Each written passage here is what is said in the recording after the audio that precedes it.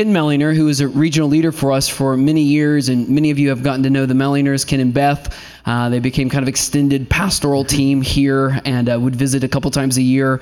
So Jared's their son. Jared is the senior pastor at Covenant Fellowship Church in the Philadelphia area. So that's the church that I came from. Jared was my senior pastor for a season. Jared became a senior pastor. I wanted to become a senior pastor. Jared has 6 kids. I wanted to have 6 kids. And so whatever Jared does, I try to do. I'm just not as good as him at anything. And so I just keep trying and I follow. Jared serves not only as senior pastor at Covenant Fellowship Church, but he also serves on the national leadership team of Sovereign Grace churches. And so he's part of the national leadership in our denomination, one of the young men who have raised up as kind of generational change is happening in Sovereign Grace. And so he's in town to help lead parts of our Regional Assembly of Elders the next couple of days, and agreed to come early to preach to you guys. And so I'm so thankful for that. Let me just say this about Jared. 3 things I'm particularly grateful for about Jared coming here to preach to you today. One is I can't preach this morning, as you can tell from my voice, and so God in His providence provided a preacher for us. Praise the Lord. He is good to provide. Second is I benefit personally and through our denomination so much from Jared's leadership. He is a man that I want to follow. There are men put in positions of leadership, men that serve needs, and I'm grateful for those guys. But then there are also just naturally gifted leaders who God gives to His church as gifts. And Jared is one of those men who I'm lead the charge, brother, and I'm happy to follow you. And so I love Jared, and then this gets to the root of why I'm grateful he's here. You can tell a lot about the friends in your life by the people you can laugh the hardest with. And Jared is a guy that not just makes me, there are people that make me laugh, but then there are people that I just freely laugh with because I enjoy life with them. And Jared is probably the pastor in Sovereign Grace that I laugh the most freely with. We get together and we just have fun as we try to fix all the problems in the world. Exactly. And so we have the most fun doing it, I think. And so none of our solutions are very good, but we have a lot of fun and we press into the Lord for it. And so I'm so glad to have Jared, who is my leader and my friend, come and preach to the church and the people that I love. And so let's welcome Jared up to preach God's word to us. Thank you, brother. Thank you. I love you so much, man. In Sovereign Grace churches, we are firm believers in the value of partnership. And whenever I'm here with you and whenever I get time with Jace, it's a reminder of the incredible blessing of churches partnering together. There are a lot of individual Christians who think that they can make it on their own in the Christian life and don't think that they need the church, and that's a mistake. And in the same way, there are a lot of churches that think that they can make it on their own and don't need other churches to be partnered together in fellowship, in mission, in governance. We deeply believe in churches partnering together. And it's one of the things that I love about this church in particular. Covenant of Grace is known among the leadership team and among many others throughout Sovereign Grace as a church that abounds in the grace of partnership. And I sought to communicate to the pastors yesterday as I met with them and want to communicate to you as well my gratitude to God that you are a church that looks beyond your own needs. I am thrilled that God has raised up my dear brother Jace to be a regional leader. And I am so grateful for this team and this church for releasing him to serve in that way as he's really been raised up as a leader of other leaders and is serving other churches. And I thank God as well that Bert is serving in Brazil the way that he is. And so we as a leadership team look at the sacrifices that you are making as a church, all of your love, all of your generosity, all of your prayers, and we thank God for you. I was able to spend time with Jace and the pastors last night and just had such a blast. My heart is so refreshed to be among dear brothers and friends and coworkers in the gospel. One of the things that I love about this team and about this church is that there is such a wonderful culture of joy and of humility and a unity that God has worked into this church. And so to hear updates of all that God is doing, my heart is filled with thankfulness to God for the many evidences of his grace at work in your life. I'm also thrilled that Merrick has joined the team. I was able to meet Merrick and got to know him when he was at the pastor's college. I taught him for a few days there, which means that I get to take credit for any ways that God is using him in life and ministry. He's just applying all that I taught him so well. I thank God for you, brother. I'd like to invite you to please turn to Hebrews chapter 1.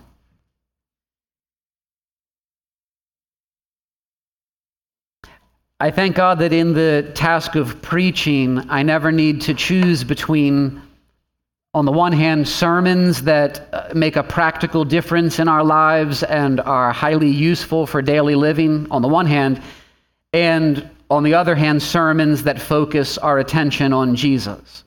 I don't need to choose between those two because knowing Christ is the most practical and life-changing knowledge in all the world.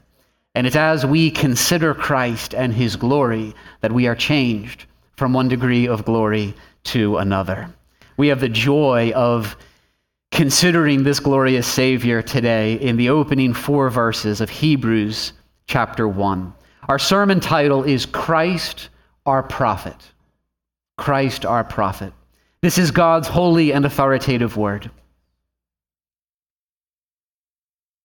Long ago, at many times and in many ways, God spoke to our fathers by the prophets. But in these last days, he has spoken to us by his Son, whom he appointed the heir of all things, through whom also he created the world. He is the radiance of the glory of God and the exact imprint of his nature. And he upholds the universe by the word of his power. After making purification for sins, he sat down at the right hand of the Majesty on high, having become as much superior to angels as the name he has inherited is more excellent than theirs. May God bless the preaching of his word. It was in the 1930s and 1940s that the English author J.R.R. Tolkien wrote his epic fantasy novel set in Middle-earth, The Lord of the Rings. I learned after the first service that this is not the first time The Lord of the Rings has been mentioned from this pulpit. It was not planned. I had no idea, but we really are similar. We really are similar, brother. When it was first published, you may not know, some critics didn't know what to make of it, since long fantasy novels for adult readers really wasn't a thing at that time. In 1961, one critic wrote in the London Observer and predicted that the popularity of these, quote, dull, ill-witted, childish books would soon fade into a merciful oblivion. I will say that take has not aged well. Some of you will say it's heresy. Indeed, that take has not aged well. The Lord of the Rings trilogy is estimated to have sold over 150 million copies, making it one of the most successful works of literature of all time. What many of those readers, however, don't know is the way that the story really beautifully and powerfully reveals the threefold offices of Christ as prophet, priest, and king. Now, Tolkien said he does not like allegory, but also said his work is filled with Christian imagery and meaning.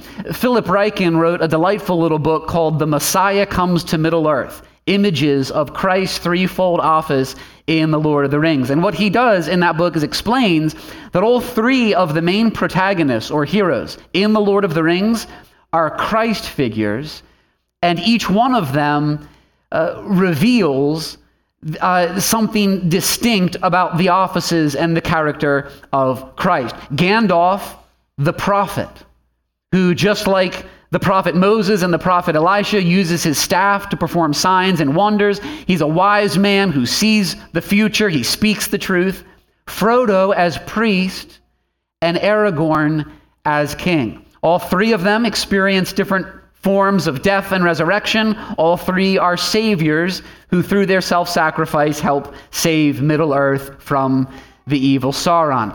Barry Gordon in the 1960s said this. He said, Middle-earth is saved through the priestly self-sacrifice of the hobbit, Frodo, through the wisdom and guidance of Gandalf the wizard, and through the mastery of Aragorn, the heir of kings.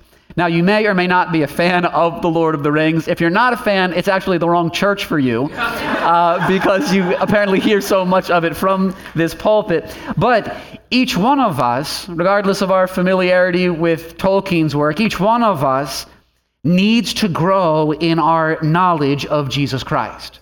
And one of the best ways to do this is to understand the offices of Christ as taught in Holy Scripture. Throughout the Old Testament, there were many prophets, there were many priests, there were many kings. Each office had a distinct function that meets a very real need in our lives, a very real need in the lives of the people of God, our need for guidance, our need for righteousness, our need for protection. And each office existed to point to a distinct aspect of the person and work of Christ, the Savior who was to come. The author of Hebrews is concerned with our knowledge of Christ.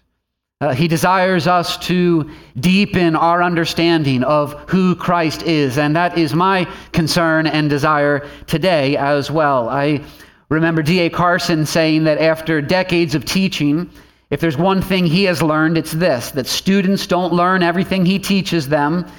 What they learn is what he's most excited about. And then he goes on to say that what the church needs to be excited about is the gospel.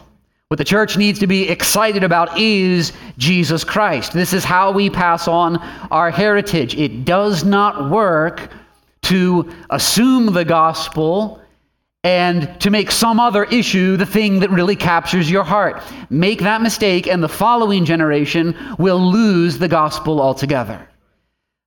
This morning, God is recentering Christ in our affections. Not some other cause or issue, not this or that concern. Christ himself must be the center. Every Christian church exists for the purpose of treasuring the Lord Jesus Christ. We don't need more churches full of Christians who are grumbling their way through life and are mad at the world. We have enough of those. What we need are churches full of Christians who are marveling at the glory and goodness of Christ himself. And my concern is that too many believers have a knowledge of Christ that is relatively shallow and superficial. We know enough to be saved, but not enough to be fully satisfied in him. And this is why we are commanded in 2 Peter 3:18. This command comes from God to every one of us. Grow in the knowledge of our Lord and Savior, Jesus Christ. I see obedience to that command as one of the greatest needs of the Church of Christ in our day. And obedience to that one command, growing in the knowledge of Christ, makes all the difference in the Christian life. It's as we deepen our knowledge of Christ, it's as we expand our knowledge of Christ, that we experience greater joy and greater contentment, greater peace in Christ. It's then that our lives are stabilized. The author of Hebrews in chapter 12 puts it in terms of looking to Jesus. And that as we look to Jesus and as we consider him, that we do not grow weary and faint-hearted. I wonder if there are any who find themselves weary and faint-hearted today. Well, God would have you look to Jesus and consider him and to grow even today in our knowledge of Christ, so that as we do so, we might experience more fully the joy of knowing him, the joy of knowing his great love, the joy of knowing all that this glorious Savior has accomplished for us.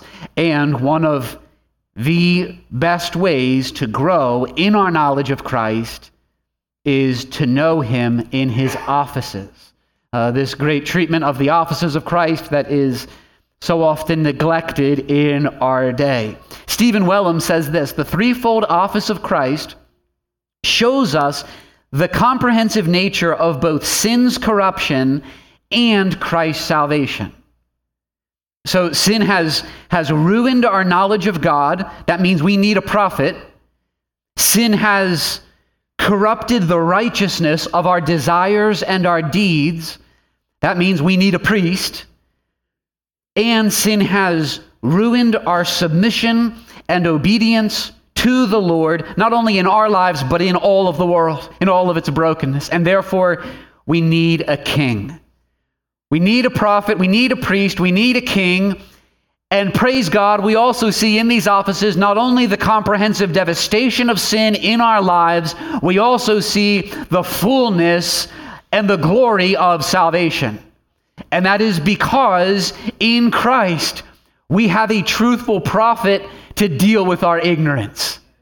And in Christ we have a sacrificial priest to deal with our sin through his substitutionary death.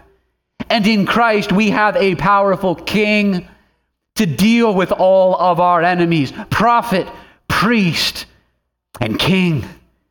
Thomas Schreiner says, we see in the introduction of Hebrews that Jesus is the prophet, priest, and king.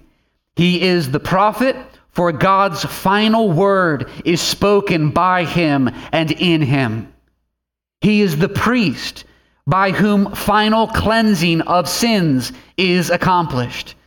He is the king who reigns at God's right hand.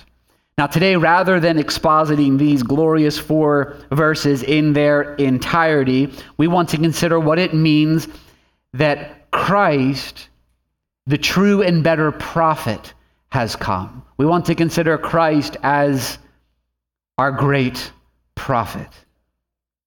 The first point to consider is that God is a speaking God. That phrase, God has spoken, is a reminder that God communicates with those he has made. He has made himself plainly known in history.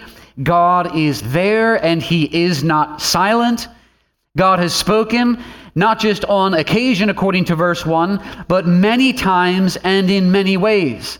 He authoritatively spoke and made himself known for us in God's word. He spoke by the prophets. So through all of the Old Testament prophets, from Moses to Malachi, God was speaking. That is, God was authoritatively making himself known and revealing his will. What was the role of a prophet? You read the prophets, and I encourage you to do so in your own Bible reading. If you tend to only read the New Testament or the Psalms, make time for the prophets. Include that in your Bible reading. What were the prophets doing? Well, they weren't just agitators or social reformers.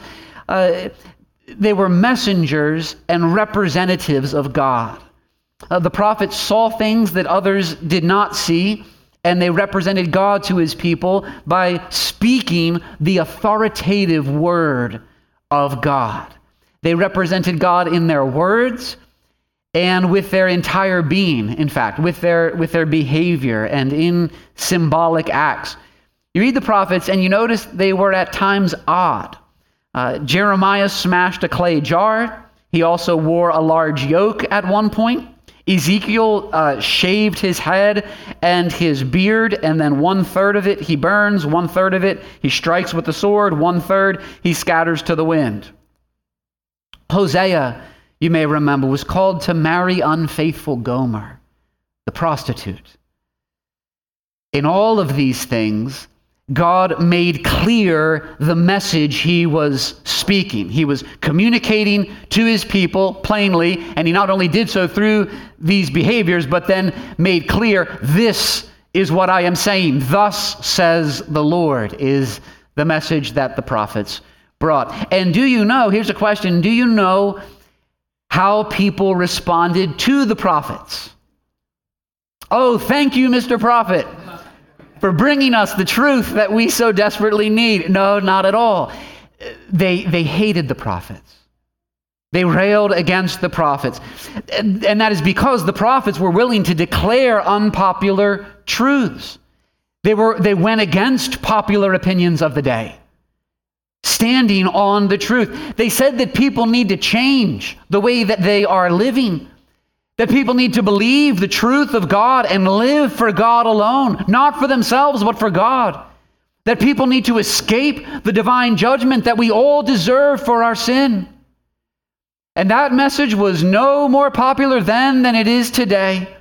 And so the prophets were rejected. The prophet Jeremiah was imprisoned. The prophet Zechariah was killed. God is a speaking God, but this leads to our second point. We are all truth-denying people. We are all, every one of us, truth-denying people. And what I mean by that is that this is our natural condition, is to deny the truth. Even though what can be known about God is very plain, through the world he has made, through the prophets he has sent, through the word he has spoken, Romans 1 says that we all suppress the truth and exchange the truth of God for a lie. We live for ourselves.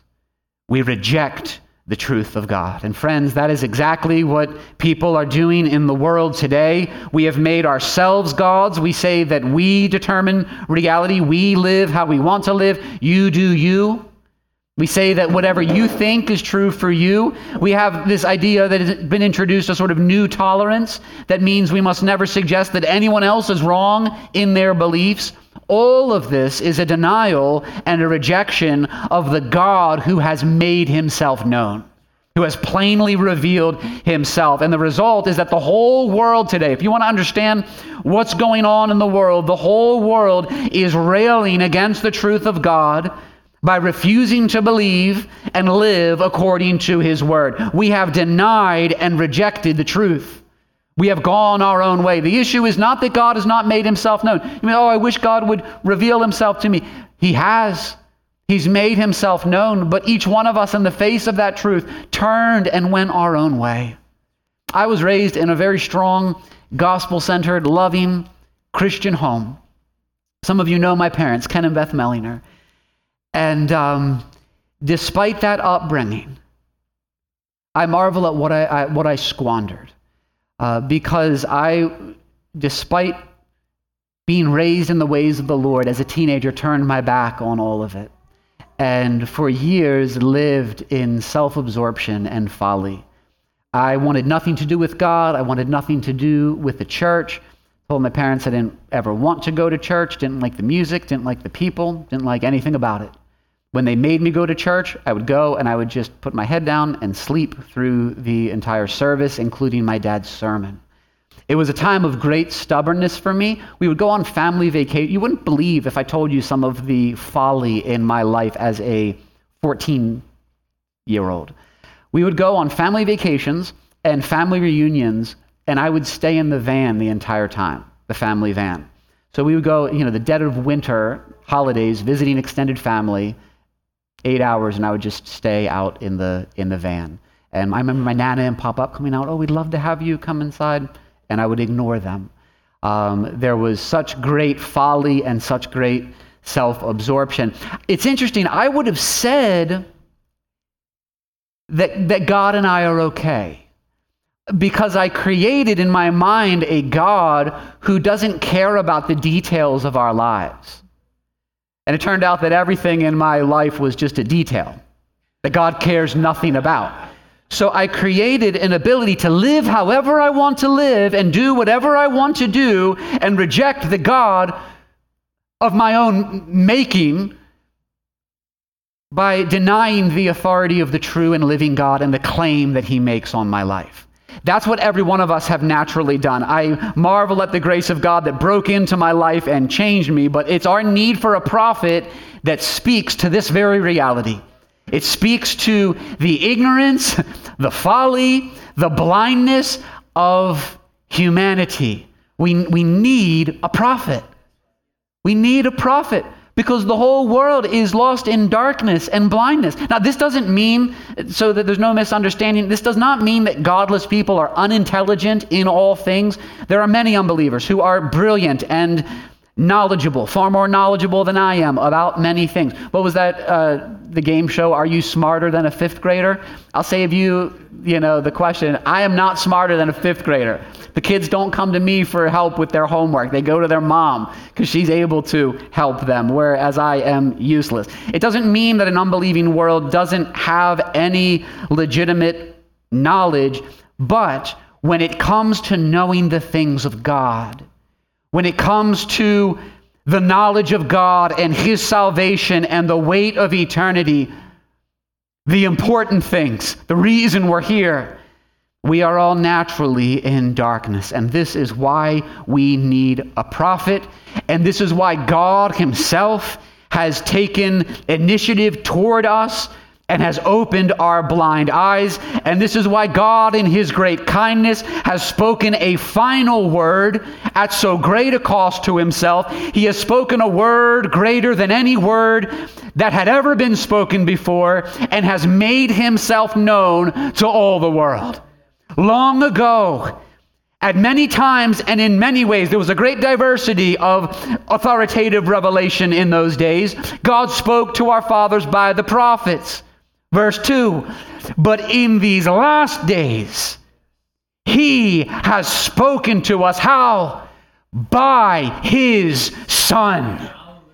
God authoritatively spoke first by the prophets and finally by His Son, which leads to the third and last point. Christ is the final prophet.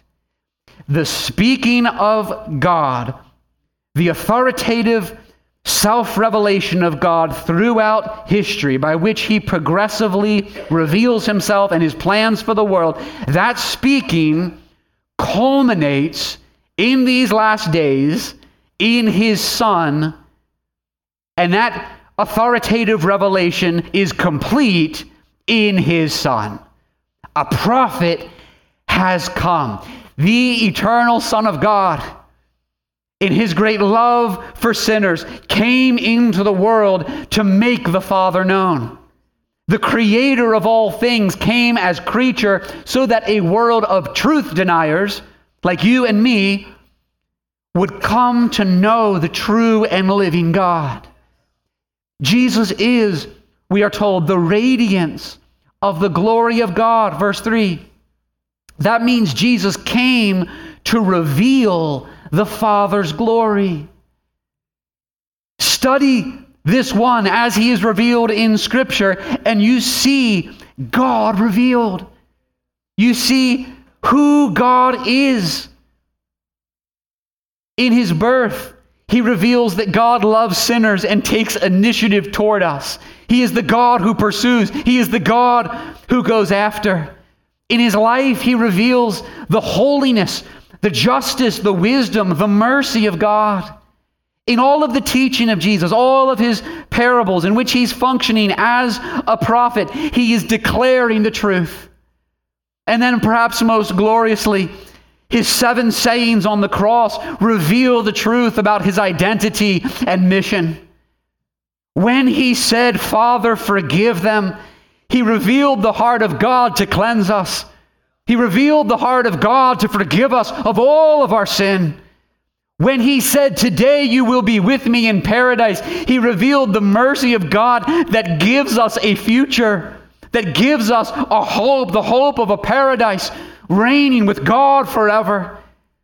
When He said, my God, why have you forsaken me?" He was revealing the justice of a holy God who must punish sin.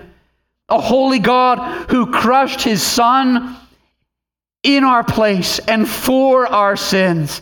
And when he said, "It is finished," he declared the victory of God, the triumph of God, a victory over sin, a victory over Satan, a victory over death. God has spoken by his Son. Here's what we must understand.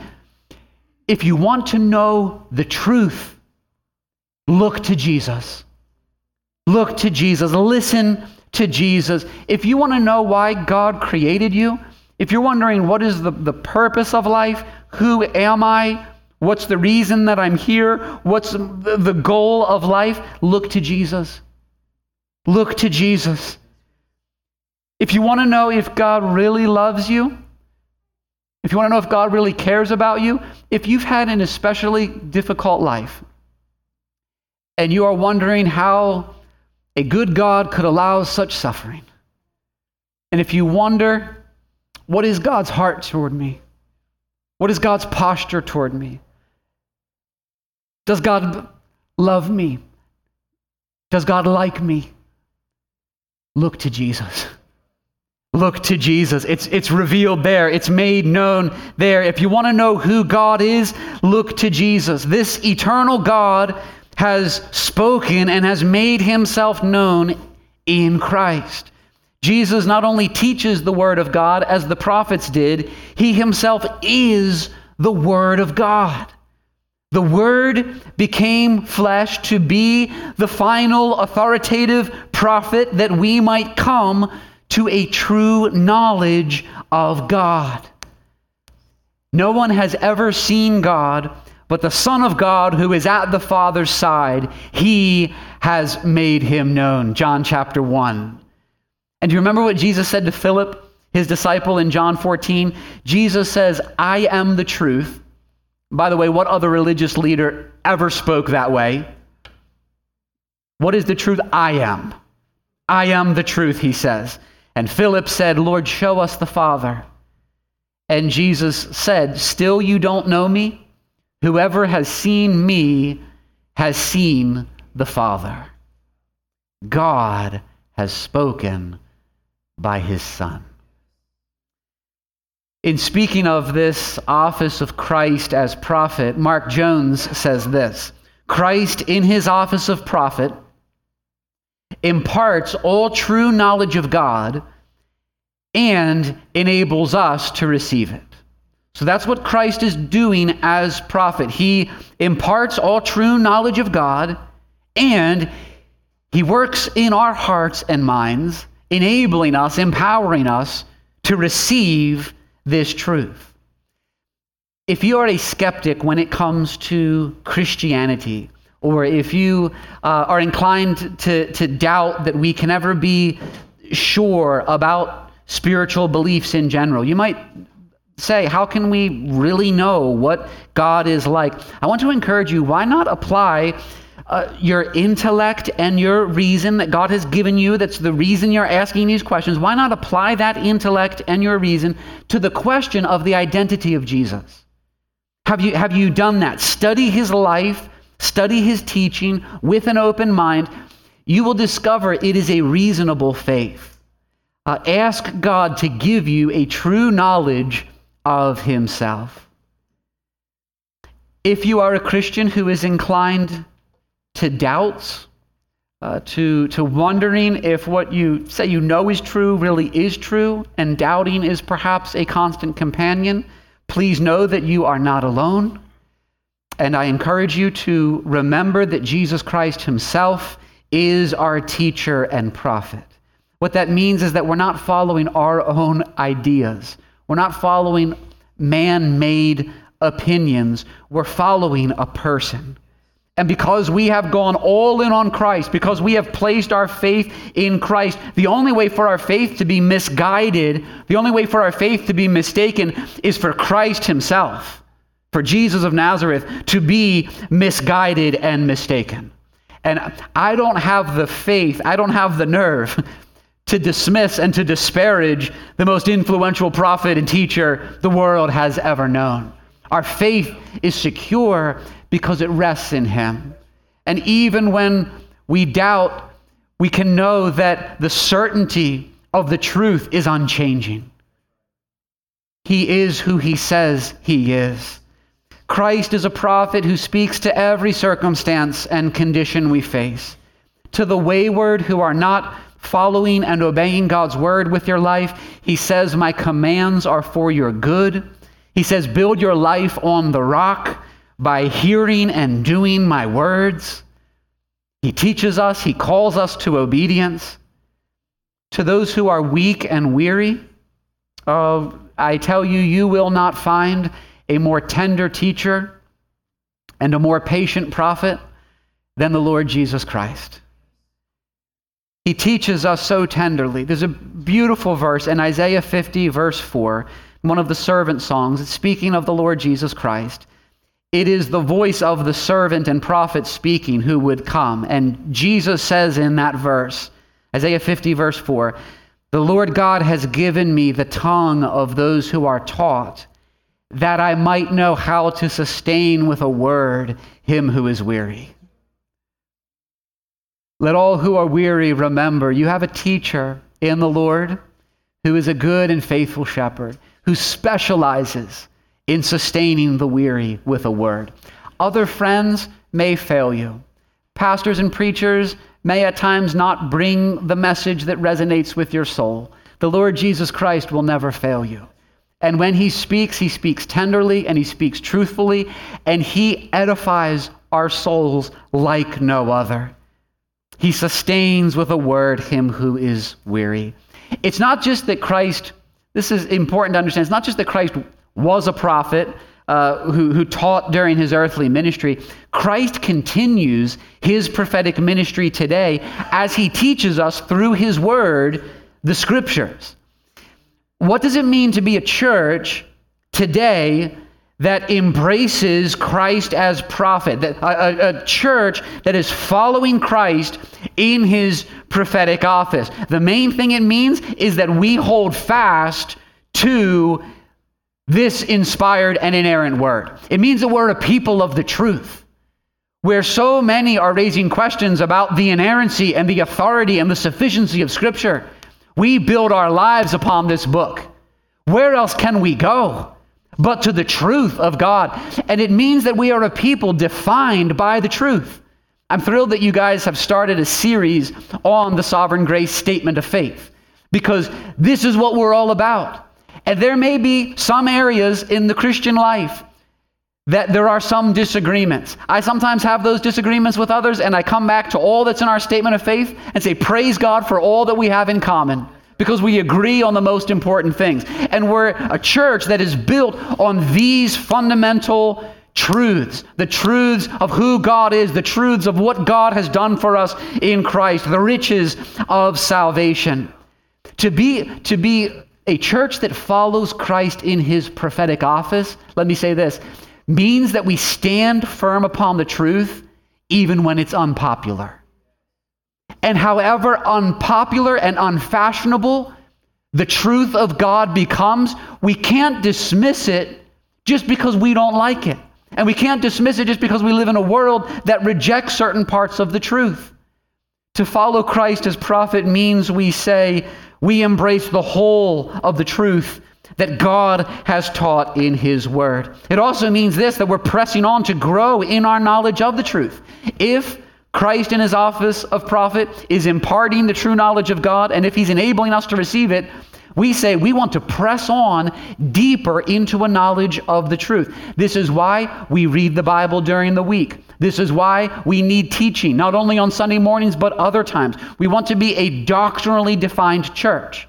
I wonder, what do you look for in a church? My greatest fear is that too many Christians look for a particular experience or a particular personality in gifting or particular aesthetics or whatever the case may be, and are willing to marginalize the priority of truth. Care about sound doctrine. I know you do. Care about sound doctrine. Have theology be something that's really, really important in the church that you're going to be a part of. And then seek to grow in that knowledge of truth. And eagerly sit under the preaching of God's word, eager to be instructed in Christian doctrine and Christian living. Be a people of the truth, and then reach out to others with that truth that God has graciously revealed to us. This is what it means to follow Christ as prophet. I heard a story a preacher once shared of a father and a son who were going into a village, and there was a blacksmith in the village who was hammering away on an anvil. And the boy was mesmerized by this because it let out such a loud bang every time the hammer hit. And he's staring, and he looks to his dad, and he asks him, is that man going to break that anvil? And his dad smiles and looks back to him and says, that anvil has worn out many hammers. And then the preacher who shared, it was John Piper sharing this story, he said at that point, the Bible is an anvil that has worn out 1,000 hammers. The Bible is an anvil that has worn out 1,000 hammers. 15 years ago when I was ordained, my wife got me a gift. It's a large frame. It's in my office. And there's a picture of an anvil, and it says that very phrase. The Bible is an anvil that has worn out 1,000 hammers, and it says, may your life be spent mining and proclaiming the riches of God's word. The reality is that over history and throughout the centuries, there are many hammers that have been raised up against the authority of God's word. And yet the word of God has triumphed over them all. The truth has prevailed.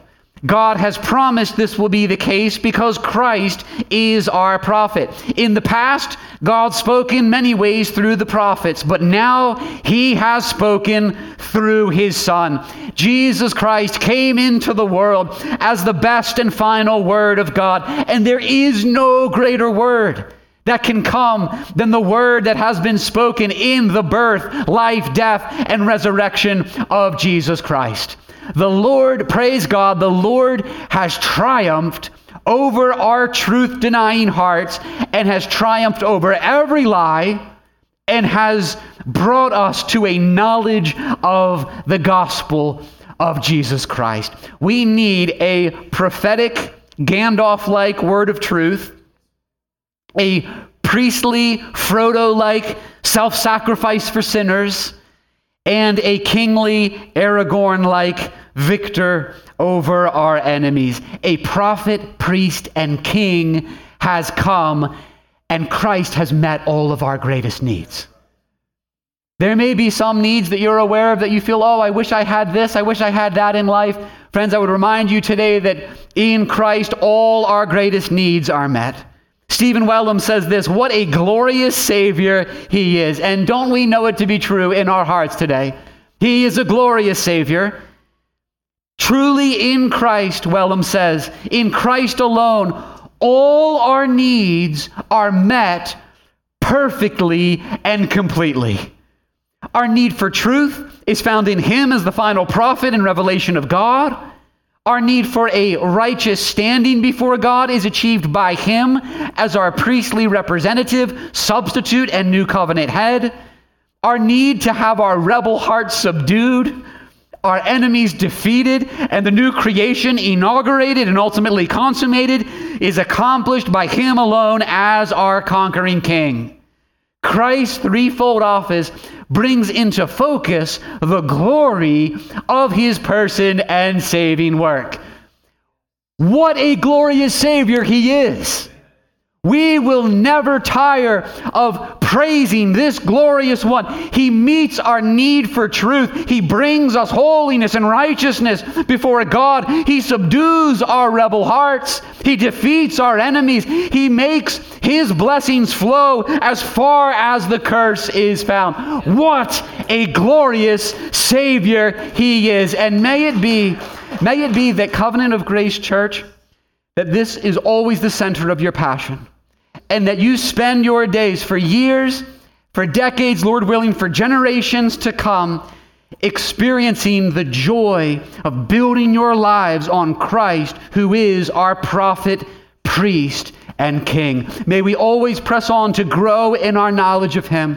And as a result, may we even today trust in him, rejoice in him, and hope in him fully, knowing that our King is coming again. Let's pray together. Oh, Father, what a glorious salvation you have given us, and what a glorious Savior. Father, we thank you for not leaving us in the darkness, but for coming after us, for making yourself known, for being a self-revealing God.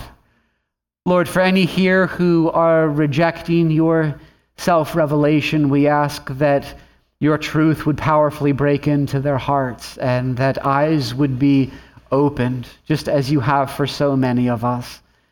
For each of us, Lord, may we be a people of the truth who hold fast to your truth. May this church be a pillar of the truth that stands firm upon your word and continues to go deeper and deeper into a knowledge of who you are and the riches of your grace and the love that you have for us in Jesus Christ.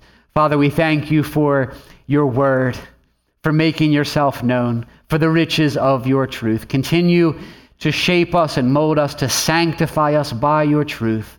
Your word is truth. We hope and we trust in you alone. And we pray these things in Jesus' name. Amen.